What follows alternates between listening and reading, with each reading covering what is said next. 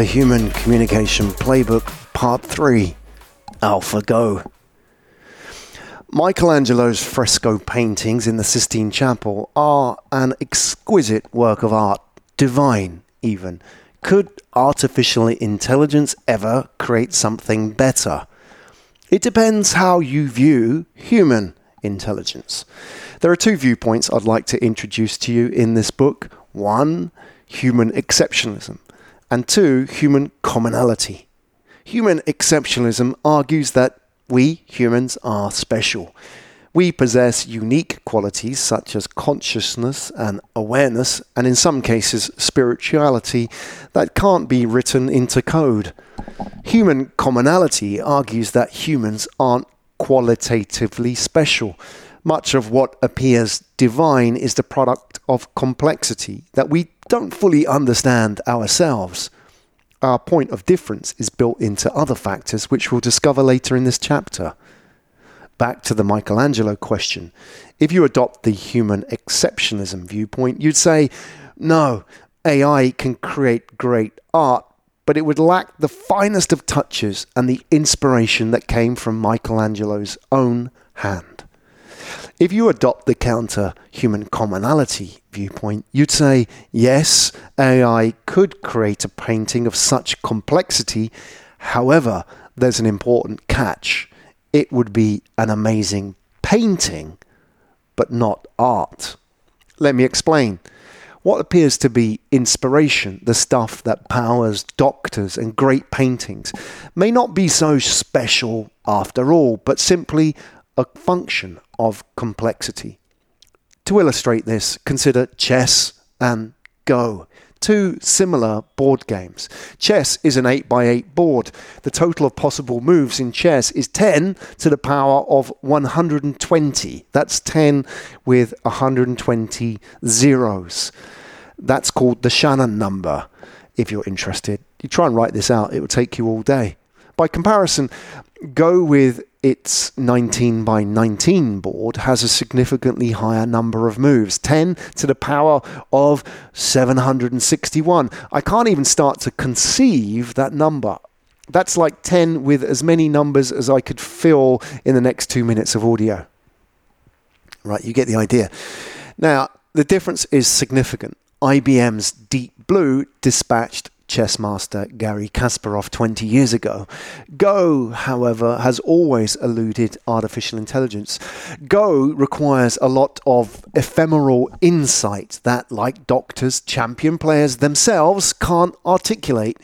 Go grandmasters struggle to teach, and commentators analyze this fuzzy insight, and many say it simply emerges from years and years of constant practice. This insight makes Go far more intriguing a sport to master, and consequently more of a test for the potential limitations of artificial intelligence. So, true to this book, it follows that there should be a showdown and another cash prize in man versus machine. This time the prize was $1.5 million, but this isn't about money. This was the last bastion of mental competition between man and machine. This was about all those human qualities we thought unique to our biological frame. Enter AlphaGo, Google's AI-powered Go player. Google realized when it took on the Go challenge that players were naturally suspicious of AI and they wouldn't reveal all their strategies for fear of revealing their trade secrets. So Google secretly introduced the formative AlphaGo into online human-powered competitions to see how it performed. In its first outing, AlphaGo won 50 of 51 games against elite players online. The 51st victory was only averted because the internet connection dropped out. Gu Li, an elite competitor who took part in the 51-game face-off, said of AlphaGo at the time, it played quite differently from humans, placing stones that could completely confound human players at first, but upon further analysis, these strategies become a, quote, divine move. The term divine move comes from the Japanese kaminoite, meaning move of God or godly move, and it was reserved only for seminal strategies employed by elite champions, strategies that cannot be taught. Reporting on an earlier match where AlphaGo landed a surprise move on the right hand labelled Move 37 that flummoxed Grandmaster Lee Sedol from Korea, one commentator, himself a 9th Dan Grandmaster, the highest ranking possible, said, "That's a very strange move. I thought it was a mistake." David Silver, the lead researcher on the AlphaGo project, said of Move 37 in a later Wired interview that AlphaGo had calculated that there was more than a 1 in 1,000 chance of that a human would make that move. Sorry, a 1 in 10,000 chance that a human would make that move. But when it drew on all the knowledge it had accumulated by playing itself so many times and looked ahead in the future of the game, it decided to make the move anyway, and the move was genius. So where are these random moves coming from? AlphaGo was never programmed with this randomness. How is AlphaGo able to generate moves that defy human logic but ultimately win games? Some experts argue that AlphaGo has developed a kind of consciousness akin to human-level intelligence. It appears to understand how humans play as if somehow conscious. But the human programmers didn't imbue it with any meta-consciousness or insightful cognitive framework. Just because it appears conscious and ephemeral doesn't mean it is. More often, it's because it's far too complex for us to understand. This is the direct consequence of researchers employing accelerated evolutionary techniques to AI. Once AlphaGo learned millions of moves, Google researchers employed generative adversarial networks, GAN training methods, meaning once AlphaGo had learned all the possible human moves, it now started training against itself, creating an exponential neural network of possibility. Come competition day, and with $1.5 million at stake, AlphaGo pulled out a series of divine moves to crush 19-year-old world champion Ke Jie from China, 3-0. Kim Sung-yong, 9th Dan Go professional and commentator from the Japan... let me start again. Kim Sung-young, 9th Dan Go professional and commentator, said of the match, AlphaGo showed the definition of mind-blowing play today.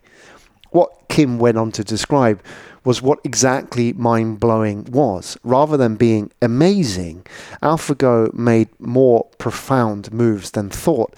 The most inspired Go grandmasters have a set style of play, just as you would expect any performing maestro, but not AlphaGo.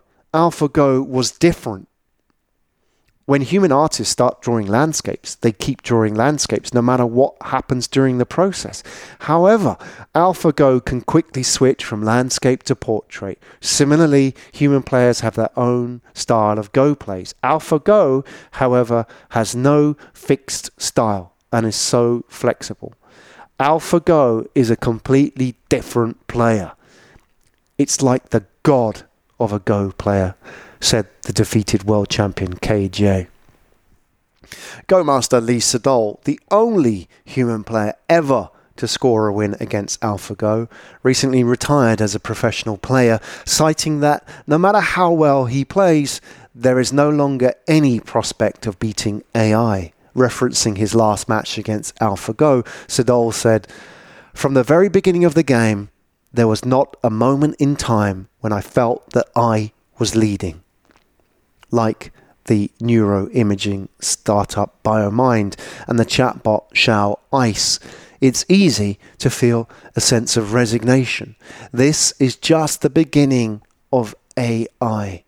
And as we increase the scale of data and the effectiveness of the algorithms, we are building AI that is articulating and behaving with a level of insight, awareness, and consciousness that was never programmed into the model.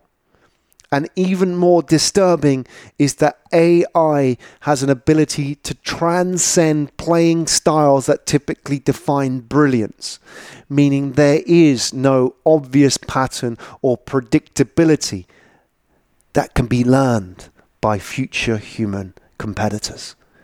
This is the real concern for human exceptionalists, because it suggests that what we once thought of as the unassailable moat of humanity is nothing more than a few extra zeros on the end of our complexity. So, if AI is near infallible, capable of divine moves, how can we ever compete as humans?